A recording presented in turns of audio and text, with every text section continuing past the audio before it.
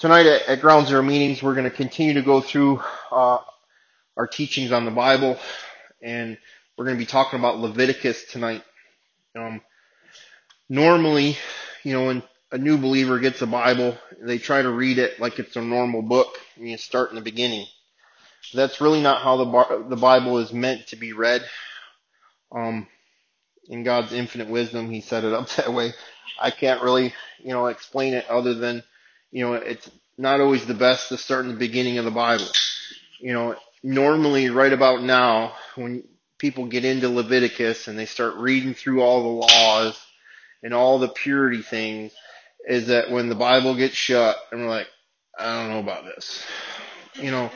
Like, I'm just going to go to church. That's a big book. And we think that the rest of the book is filled with a bunch of stuff with do's and don'ts. But that's not really what's going on. There actually is a bigger purpose. So it's really important that if you're a new believer or you're just getting back to Jesus and you had a little stint with doing things your own way and it didn't work out and you got a little spanking and now you're coming home to daddy, spend time in the New Testament, get to know Jesus, read about Jesus, stay in the New Testament for as long as you can until you try to tackle the Old Testament. And it's not that there's bad stuff in the Old Testament. It's that there's a lot of information that's the history of God moving through people. And right now, as an early believer, Jesus is really your only concern. As you begin to figure out Jesus and how Jesus is coming into your life and how to build a relationship with Jesus and figure out how Jesus wants you to begin to live and how Jesus wants you to change and how Jesus wants you to pray and all these things, as you develop this relationship with Jesus, you grow in strength and in character. And the day will come when you flip open that page of Genesis and you start reading it through that way, and things will make way more sense because you have Jesus at the center of your life. I believe that it's in Hebrews that it says you can't understand the veil of Moses until the veil of Jesus has been lifted. And what that means to me is that until I get my mind wrapped around who Jesus is to the best of my ability and my relationship with Jesus is growing and I'm growing in my understanding and I'm developing, this relationship with God, that when I go into the Old Testament, I start to see Jesus in all these other places that I wouldn't have seen him before because it was just a book. And when you've developed a relationship with Jesus and you're digging into the New Testament, Jesus is jumping off that page left and right. And I don't know about you if you spend time in the Bible or not, but I know for me that every day that I sit in front of that thing, God speaks to me. Every day. Every day, it's like I'm reading exactly what I need to hear or what somebody I know needs to hear, and it's like, how funny is that? We were just talking about that. How funny is that? Because I need to read that. And the more we read the New Testament, the Holy Spirit can begin to bring things up. I had a really fun week and went through some things and, I was really, really struggling. I had some anger, still do, I'll be honest. And I just kept hearing, don't repay evil for evil. Don't repay evil for evil. And I'm like, oh, but Jesus, I want to help you just a little bit. And he's like, don't repay evil for evil. Don't repay, and it's like, oh, all right. So I'm like, all right, I know it's a verse. Where is it? So I look it up. 1 Peter 3:9. I'm reading through it and I'm like, yep. Oh, Jesus, why do you always have to be right? Why can't I just get my way once in a while? And he's like, do you want your way? I'm like, no, I don't want my way. I just want my way. You know how it is. But I walk into the church. I'm not even lying to you. I walk in the church Wednesday night. It's a youth service, youth pastor. I walk in there and the verse that's on the screen is don't repay evil for evil. And I'm like, okay, I'm hearing you. And this is why it's important that we spend time in the New Testament, is because the Holy Spirit starts bringing stuff up. And all of a sudden you start hearing a word or two. And today with our phones and with Google and study Bibles, you can really research and study and look into things like that. And, you can Google, all of a sudden you start hearing something and you're like, I don't know what that is. And you Google it and it takes you to some verse and you're like, How about that? It's like, that's crazy. And as we read the Bible, it says the word does not come back void. So as we keep pouring it in and we keep reading it, even when sometimes it doesn't make sense to us, and like, who's this person? Who's that person? Where's, this place? And what's that? You start to learn it. Just as we had to learn how to run in this world, that the first time that we ever, got high or got drunk or did certain things, we were fumbling and bumbling and we didn't understand terminology and this, that, but then we got real, familiar with worldly street terms. You talk to people that don't know what we've been through and we say certain terms, they're going to look at us like we got three heads, but other people are like, I know exactly what you're talking about. And the Bible's very similar to that. As we get more familiar with it, we're going to start understanding who this person is and what this place was and what this represents and how this is, moving in my life. And Leviticus is this book that's put in the 5 books of the Bible, which we would, as Christians, call it the Pentateuch. As Jews, they would have called it the Torah. And the Torah is the big deal. Most young men, by the age they hit puberty, would have the first 5 books of the Bible memorized. We don't even want to read the first 5 books of the Bible. But here's this book of laws, and it's like, what's the point to all of this? The Levites were a tribe, one of the 12 tribes that God decided that the Levite tribe is going to be the holy tribe or the priestly line of the tribes. And that they were going to be the ones that were going to help people grow in their relationship with God. So here's Moses and he's leading these people out of Egypt. Yahweh's moving in this powerful way. There's only a small group of them that actually really believe in Yahweh. And the majority of the millions that are following them were worshiping Yahweh, but a little bit of Egyptian gods. So as things aren't going the way that they think they should go, they're constantly like, well, you should have never took us out of Egypt. We should have never left Egypt. We had good food. We had good linens, but they were in slavery. And just as we've been in slavery and things don't go our way sometimes, we think back to like what it used to be.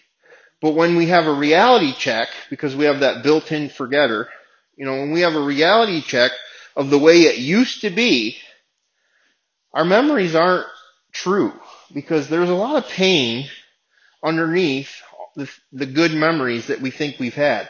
Now, we've all had good times. We all have good friends from our past lives. And, there's still some quality people that we still associate with. But I know for me that I don't want to live that lifestyle anymore. But when we first get sober or we first get saved, this new life is very intimidating. It's very confusing. We're not really sure what we're supposed to be doing. We're not sure how we're supposed to be doing it. We go through difficult times. You're like, well, why is this, happening? Where's Jesus now? And they had the same struggles thousands of years ago.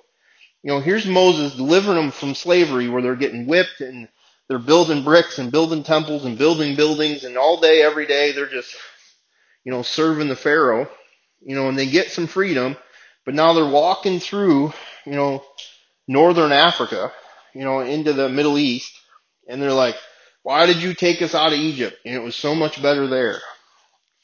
And Moses, not really knowing what to do, he's like, God, you got to help me with these people. There's millions of them. Everybody's complaining. Everybody's, wanting to run backwards. So he takes them home.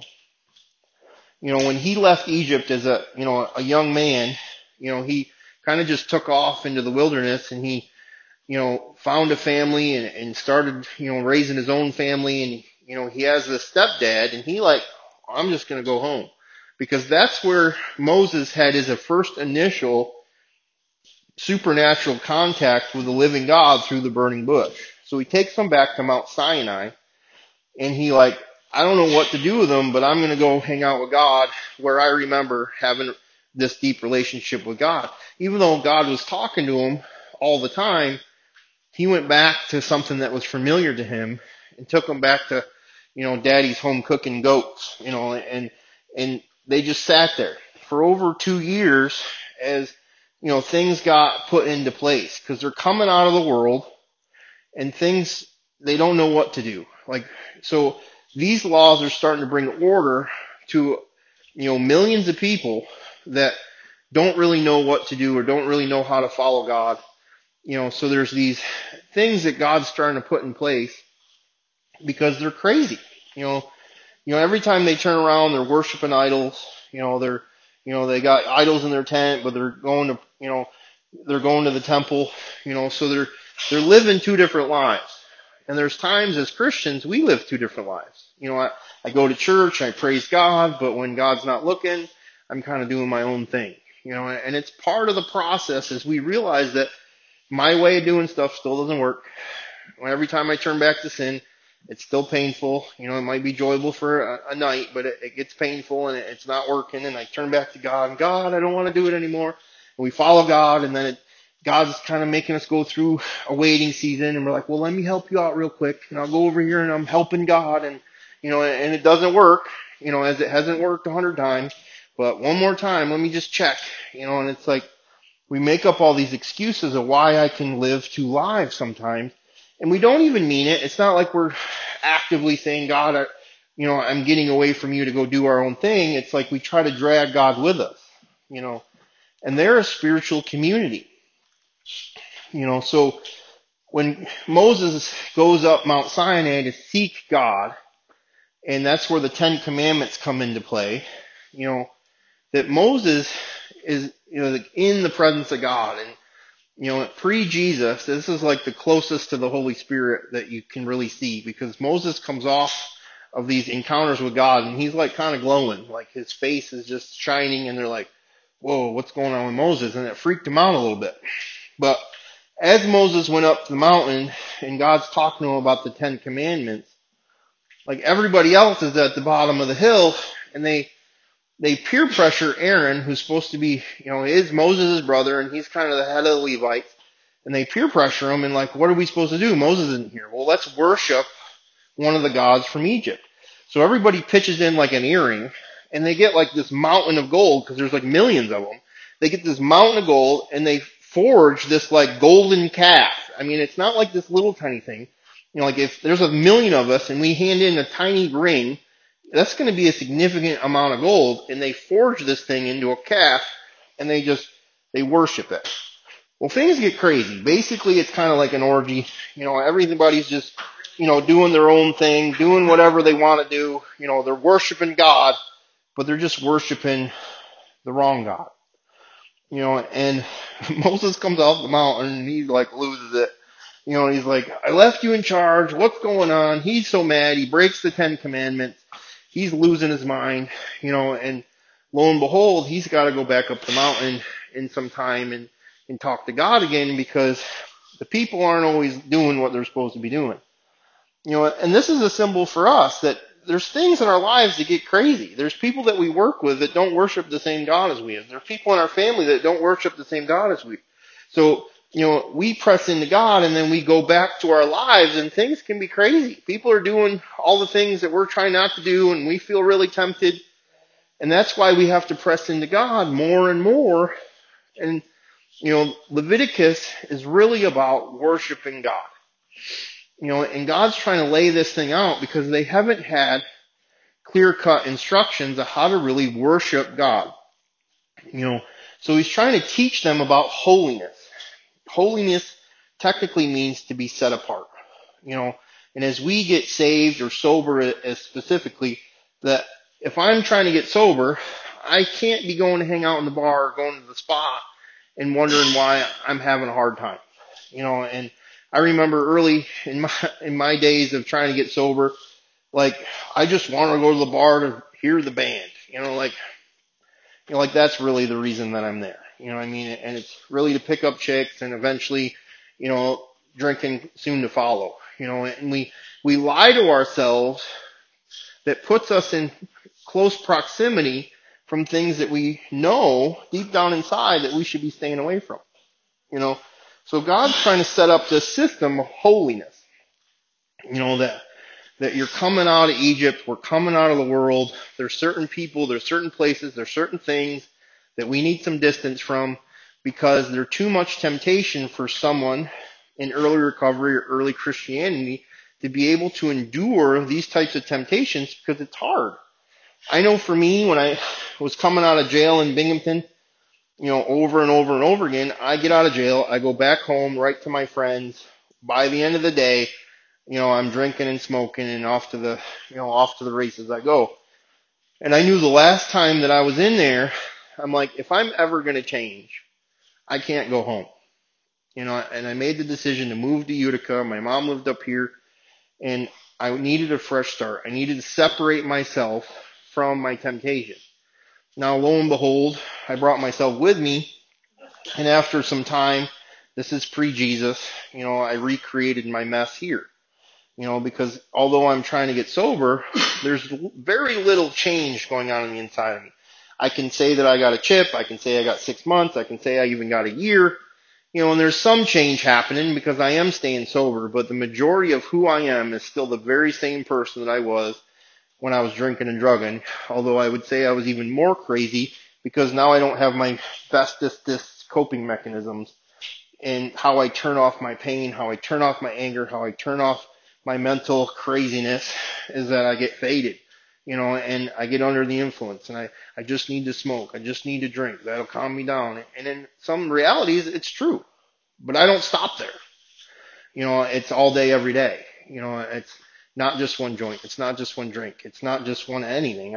I want more or whatever it is, and what God tries to do is he tries to put us in new people, places, and things. But when we get sober, we have all these, fears and all these insecurities because we've been suppressing them through our influences, and, going to church, it's like we weird out. I don't feel like I fit in here.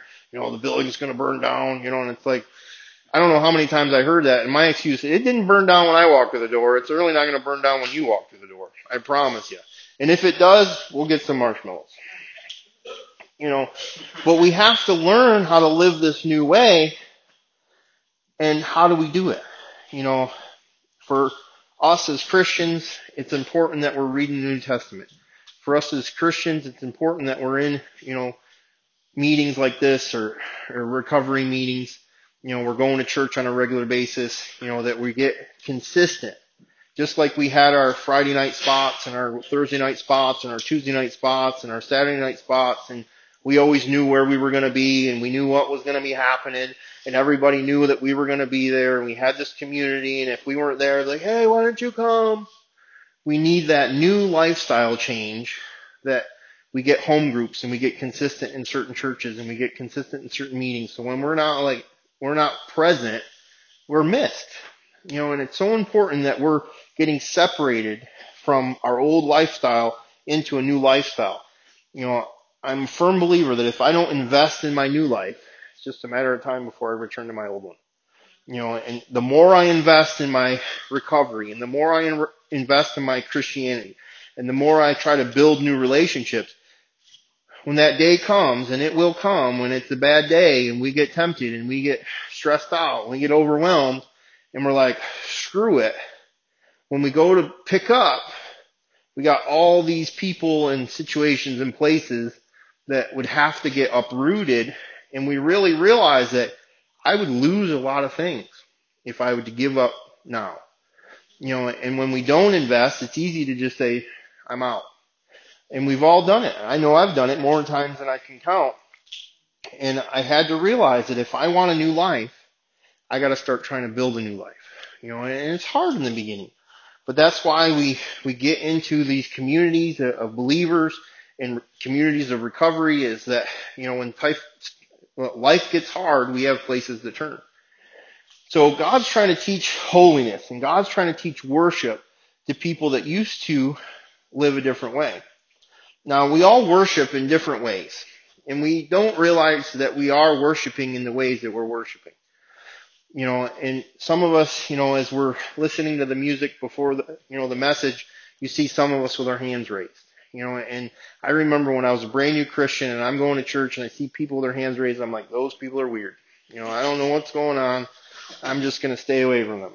And you hear people praying and it's like they're praying out loud in public. Like, what's wrong with them? But if you really think about it, we do that stuff all the time in just different forms. Many of us are football fans. We talk to the TV a lot. Like, those players can hear what we're saying. We tell the announcers to shut up because they don't know what they're doing. We tell them, run it this way or run it that way or pass this way. We're technically praying to our idols without realizing that's not what we would say we're doing, but we're communicating in that way. What happens when a play goes in our direction? Where do our hands go? Up. Woo, we're excited. So it's an element of excitement. It's an element of, I'm really happy about what's happening right now. And we communicating in that way. What happens, if the cops come and they're like, freeze, hands go up. It's an element of surrender. And as we're surrendering to God and saying, I want you in my life, and I don't always understand this, and I remember like the whole worship idea and the music was crazy to me. Like I would have never listened to worship music prior to Jesus. And even months into trying to figure out this Jesus thing, like worship music to me was like nails on a chalkboard. Like, oh my God, I can't stand this stuff. So I would come late and I would skip the worship music because I didn't get it completely. And then I went to see some live music, and just being in that atmosphere, the Holy Spirit was beginning to move. I remember sitting in my chair and some guy comes over and he puts his hand on me and he's praying, and tears were rolling down my face, and I'm fighting God as much as I can. And I got up on my chair and I went off to the side and I just put my hands up, and tears are just flowing, and like the presence of God comes. And it's like the most peaceful thing that I've experienced at that point in my life, because I've never really experienced the presence of God in that way. And I would really encourage you to write down some of these, bands that we listen to, or ask me some bands that will help you to worship and, get used to it, because it's something I turn to all the time now to bring peace in my mind. When I'm on the job site, I'm still a carpenter. I go to work most days.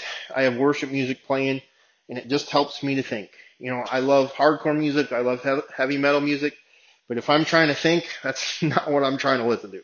And it just, worship music just brings peace into my life, and it helps me to concentrate on Jesus. And sometimes without even realizing it, I'm singing along with the song, and I'm cutting boards, and I'm doing this and that.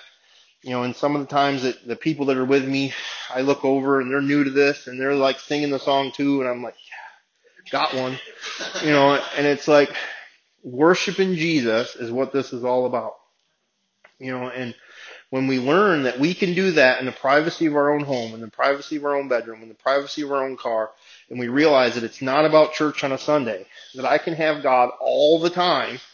I just have to put that foot forward. And music is that big thing for me. Like, I thought my life was over when I got saved. Like, I say it all the time. Like, I thought like hymns was like it. Like, I'm going to go to church and we got to sing hymns, and like, I'm going to have to get rid of all my music. And I'm like, oh my God, what am I going to do? And I realized, Christians are like, no, that's not what it is. There's all this. And I started finding music. When I first got saved, all the money that I would spend on cocaine went to FYE, and I'm buying CDs, and I'm trying to find this band and that band. I'm trying to find something that I can relate to, and I was telling some of the guys earlier, it's like I have hip hop music, I got hardcore music, I got heavy metal music, I got blues, I got jazz, I got worship, I got indie. Like, I'm a music person. So if it sounds good, I got some of it, and because I needed a new thing to help my mind relate, because before I would listen to all this crazy, angry, heavy metal, depressing, suicide, talking about girls inappropriate, talking about drugs all the time, talking about this, talking about that. So I listened to that type of music, and for me, my brain goes there. So I needed music that was going to help me to focus on God. And for me, I started listening to Christian music, and I'm really grateful that I did that. And that's your own thing that you got to figure out. When I was a younger Christian, I'm like, everybody's got to listen to Christian music, and some people aren't ready for that step. But I really encourage you that it should be part of your playlist at some point, that you should be trying to put God in your music between Sundays or between Fridays, that you'll be surprised how God begins to show up. So God's trying to teach us about worship, and God's trying to teach us about holiness. But one of the greatest things that happens in Leviticus, although you see a pattern of it in Exodus, is the Passover. They put the blood on the doorway, the death angel comes, and the Hebrew tribes get, the death angel passes over, and there's all these people that die, and that's a symbol of Christ's blood being shed, paying for death. Our sins are, set free. Well, here's this new symbol, and it's called the atonement. And for whatever reason, and you'd have to really do a lot of research, and there's more time, that you would have to do that to really figure out why everybody's trying to kill animals all the time, for, sacrifices. But it literally is in every religion. If you date back, everybody's killing something. And some of the crazier demonic tribes are killing babies and killing people, and human sacrifices. But, typically there's animal sacrifices on many different levels in many different religions. But here's this atonement. And it's really the first time that you see it where they're really, having this sacrifice of blood for the covering of sin. And here's God's presence. They have this tent, and God just kind of lights this thing up. Like at nighttime, this tent would just be glowing from miles to sea, and you can't go inside of it because God's so holy, and that there isn't the covering of our sin, that people that tried to go in it that shouldn't have been in it, they're dead. And it's like, well, how come God's being holy and God's loving and people are dying? It's because He's so holy and we have such sin in our life, and the wages of sin is death, that because of that, we can't take His holiness, and our bodies shut down. It's not that God is like, I'm going to kill you. Like, it's just that He is so holy. It would be like us going from here and say, I want to go on a trip to the sun. Like, we cannot withstand the power and the heat of the sun, and at some point, we would just combust. You can't get that close to that. Otherwise you die, So they have this tent that's got His presence in it. And they get these goats. And there's two of them. There's one goat, and they slit its throat, and it bleeds, and they take his blood, and they kind of bring it into the tent. And it's the covering of sin.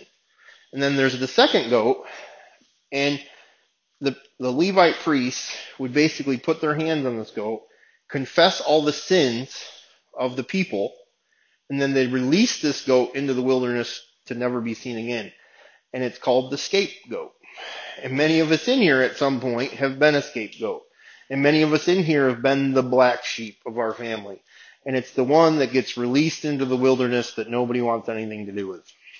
But it's literally a biblical term of one, the atonement on one side, and then the animal that carried its sin into the wilderness.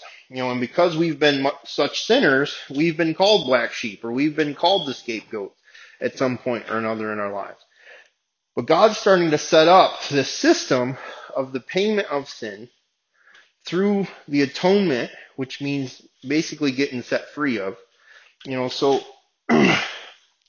He's setting up all these things in Leviticus that when you're just reading it, you're like, why do I have to do this? I don't have to do this. Why can't I eat crayfish anymore? I don't understand that. And there's all these like sanitary laws that today, because we have refrigeration and we have, common, cleanliness, that you don't have to really necessarily deal with. But back then, if somebody's got some issues, they need to get out of the village. Otherwise everybody's going to get sick.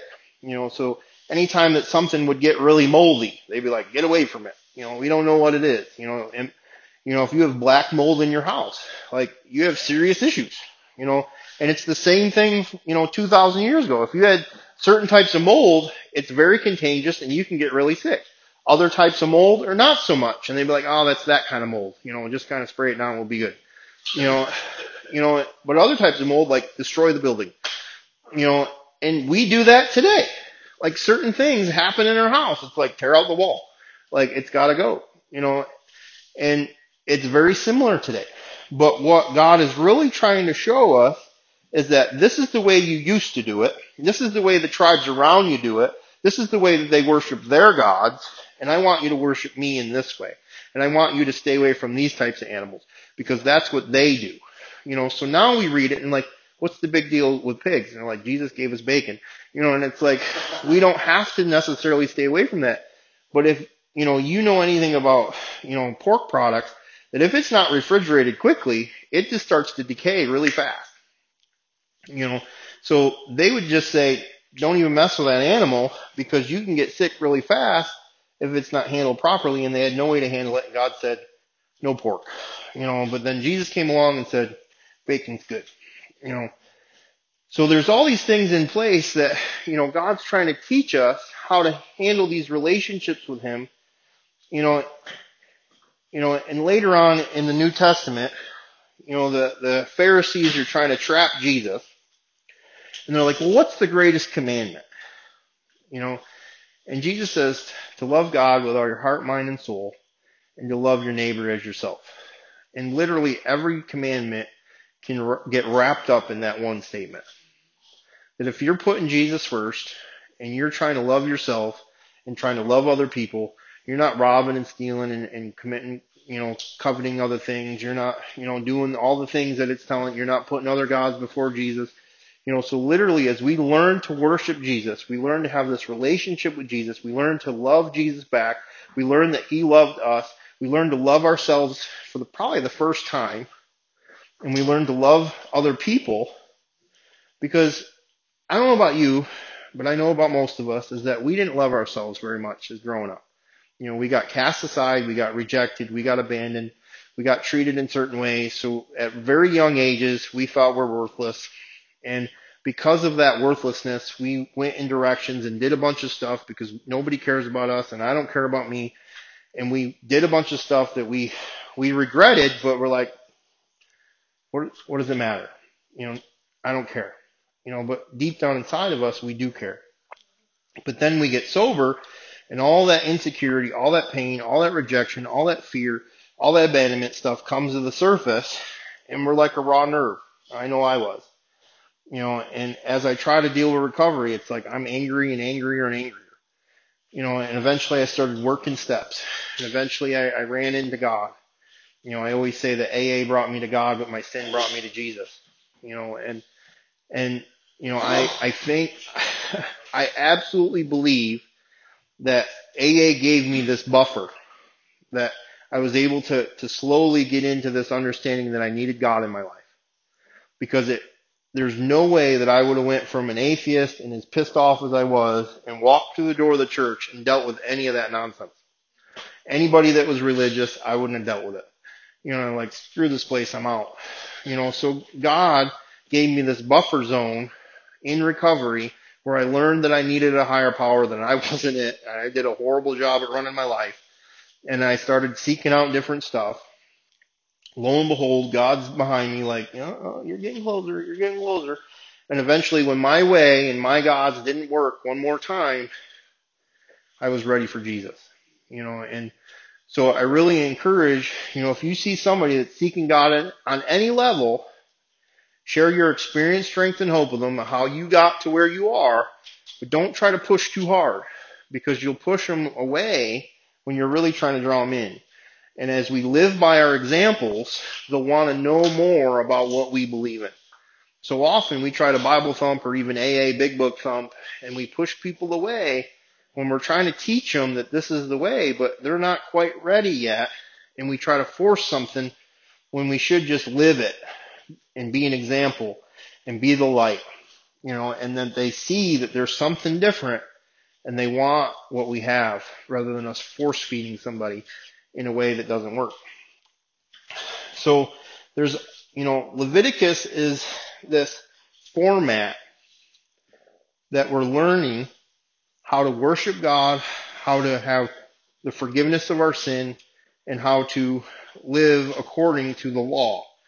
Now, the law is completely fulfilled by what Jesus did upon the cross.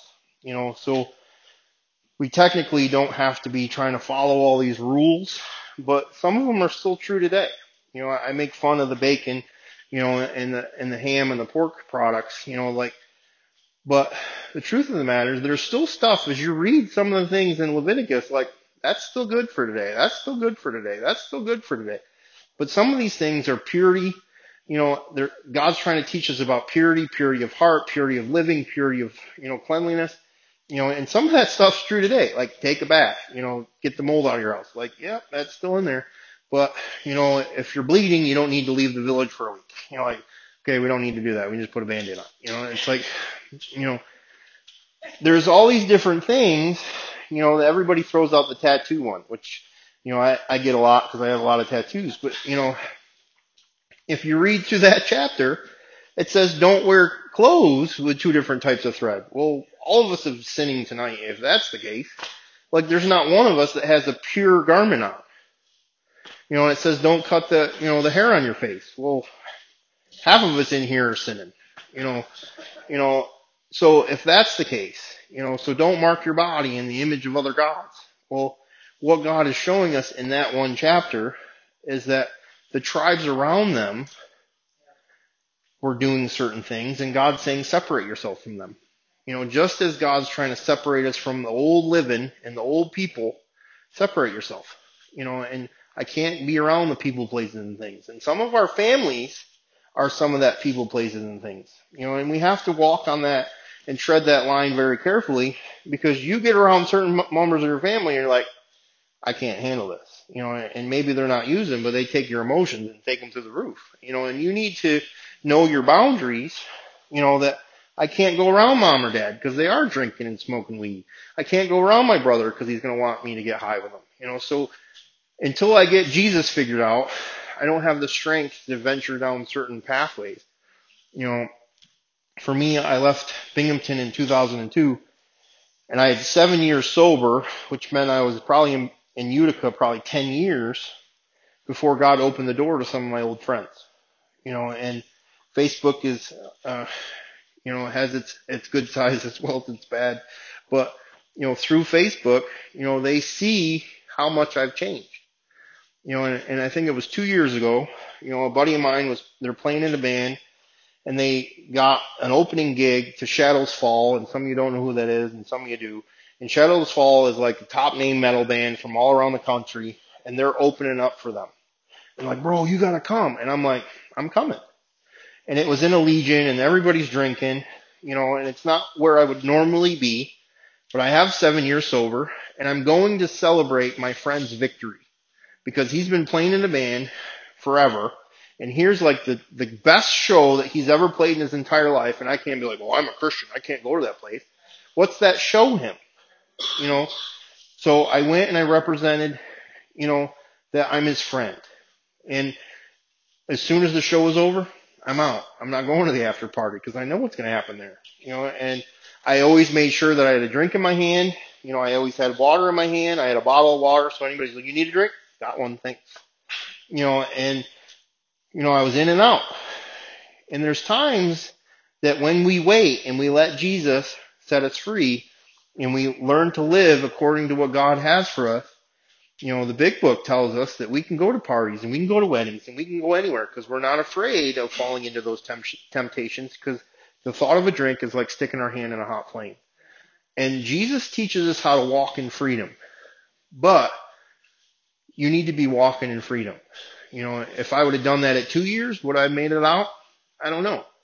And it's so important that we know our own limitations. But the people that I was living with, they knew where I was going. And I let them know what I was doing, and I let them know I'm out, I'm leaving, and, I was accountable, even though I was in a place that I shouldn't have been. But you know what? My friend sees that my life is different. And one of the greatest things that happened at that show is that a guy that I used to party with, I haven't seen him in 7 years. He started dating a Christian woman, and she brought him to church, and he got led to the Lord. And he's like, I've been following your Facebook posts, and you helped me out so much, more than you could ever know. Every time you post something, it's exactly what I need to see. And I ran into him the first time I've seen him in 10 years, and he's telling me how I've been helping him with Jesus through social media, and I see him at this show. So God can use all aspects of our lives, but it's important that we get separated. It's important that we learn how to follow Jesus. It's important that we work on our purity. It's working on our relationship with God, worshiping God. And the day will come when certain doors might open that before certain times, if we try to go to certain places or go around certain people or do certain things, it can be a serious mistake. But I promise you, there's a freedom in Christ that when you get to a certain place, there is no aspect of this world that you want anything to do with. So anybody, you can see people using, you can see people partying. Summer's happening. You're going to see the activity everywhere now. Everybody's going to be out on the stoop. You're going to see the handshakes. You're going to see the this, that, and the other thing. We don't want anything to do with that. I'm not missing anything. And I have friends. Don't you miss it? Not at all. There's not one aspect of that lifestyle that I miss. Well, don't you miss the taste of a beer? No, I don't, because it's not the taste of the beer. I don't stop at a beer. I don't stop at a joint. I don't stop at a line. I stop when I get arrested, and I'm tired of wearing those beautiful handcuffs, So, it's important that we learn how to follow God, and that was really the purpose of the book of Leviticus, is that it was teaching people that have never really followed God how to follow God. And that's why it's so important that we stay in the New Testament. And, Jesus is our Levitical priest, and as we learn how to be a priest, that we become our own priests, that we don't need priests, that we are Levites today. Through what Jesus has done in our lives and through our relationship with God, that we have our own intercessor. We don't have to go to somebody else to help me to get to God. Although we do need pastors and spiritual brothers and spiritual sisters to teach us certain things about the Bible and teach us how to walk when we don't know how to walk, that those are important relationships that we need. That I can't just do this on my own because I fall on my face more times than I want. And it's so important that we follow this pattern, but we look at it from a New Testament perspective, that all those things that are getting discussed in Leviticus, I need it today. I need it in my life this week. So this is how the Old Testament relates to our walk today, but without Jesus, and you're reading it in the early stages of our walk with God, it doesn't make a lot of sense. I don't understand this. I don't understand that, but through the lens of Christ, all these things start to pop off the page. So I really encourage you, if you're new at this game, just hang out in the New Testament. The time will come when you get to venture down these roads. The book's waiting for you. You're going to spend the rest of your life reading it. So you don't need to be in a hurry. You're not missing anything. The greatest thing that you need is Jesus. So I just really encourage you to hang out in the Gospels and learn how to be your own Levite. Would you just bow your heads with me? Lord, I just thank you so much. I thank you for all that you're doing. Lord, I pray that these seeds can get planted deep down inside of each and every one of us. Lord, help us to grow in our understanding of your word. Help us to grow in our understanding of who you are. Help us, Lord, to develop this intimate personal relationship. Lord, that your presence will come on us as we worship you. Your presence will come on us as we devote our lives to you. Your presence will come on us as we separate ourselves from the ways that we used to live, Lord. That we need you more than anything in our lives, Lord. I just pray, Lord, if there's anybody that hasn't, felt the Holy Spirit, Lord, I pray that you would begin to open up those doors and help them to realize that you are real, that you are here, that you are with them, and that you love them. In Jesus' name I pray. Amen, amen, amen.